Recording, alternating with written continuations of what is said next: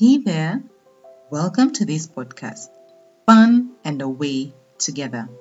My name is Liz Waweru, a getaway planner at my company, Exclusive Eco Travels, where for 10 plus years, we have organized getaways that help travelers reconnect, recharge, and revitalize.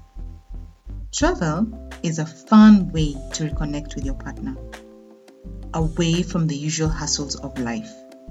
Because seriously, if you can't have fun with your spouse, then who else? Being a wife and mom, I can tell you that alone time with your spouse is worth carving out. Please note, I share pointers by couples who have been generous in sharing what has worked in their own marriages during couples getaways that I have organized in the past. I am so grateful for the willingness and the openness of these couples. Okay, let's dive into it. It's a very natural thing to lean towards the familiar, what is known to us. The unfamiliar can be scary because it is an unknown territory. Not knowing creates discomfort versus knowing, which makes life easier, more predictable. Which is a good thing, right? Especially when you have to deal with a number of things that are unpredictable, such as the economic situation, job market, child's behavior, and so on. It could therefore be a very natural action to do what one did or so in their family while they were growing up. From simple things like drawing curtains at a certain hour of the evening, meal times, to a bit more complex things like money and raising children.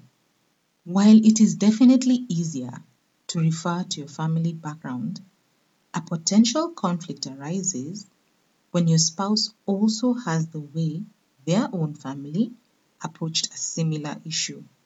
In your home, school holidays was a time to be shipped off to the rural area to learn some farm work. For your spouse, school holidays meant extra sleeping hours and a few household chores here and there. Does that mean any one approach is better than the other? Not at all. It simply means that each set of parents had their preferences on how school holidays should be spent. Fast forward. You and your spouse are now an independent family unit existing separately from either of your families. Regardless of whether you have children or not, the two of you are considered a family. The idea about how you want your family to run requires thought and time aside for the two of you to agree on how things should be. Without being intentional on this, you find yourself winging it, which does not always lead to desirable results. Such discussions are difficult to have in the midst of daily activities due to the distractions that could interrupt you. You could therefore decide to discuss this while on a date or even choose time to take some time away. The key thing is for the two of you to determine how things will run in your family. So, there'll be his family, her family, and our family. Decide what is important for our family. Is it how money will be managed? How the children will spend their leisure time on weekends and holidays? How finances will be handled? Will children receive allowances?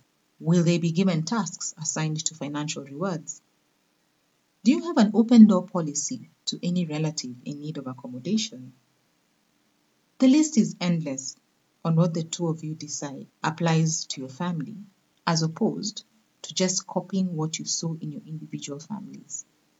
This could be an ongoing discussion as new things keep coming up on how they would be approached from an our family point of view.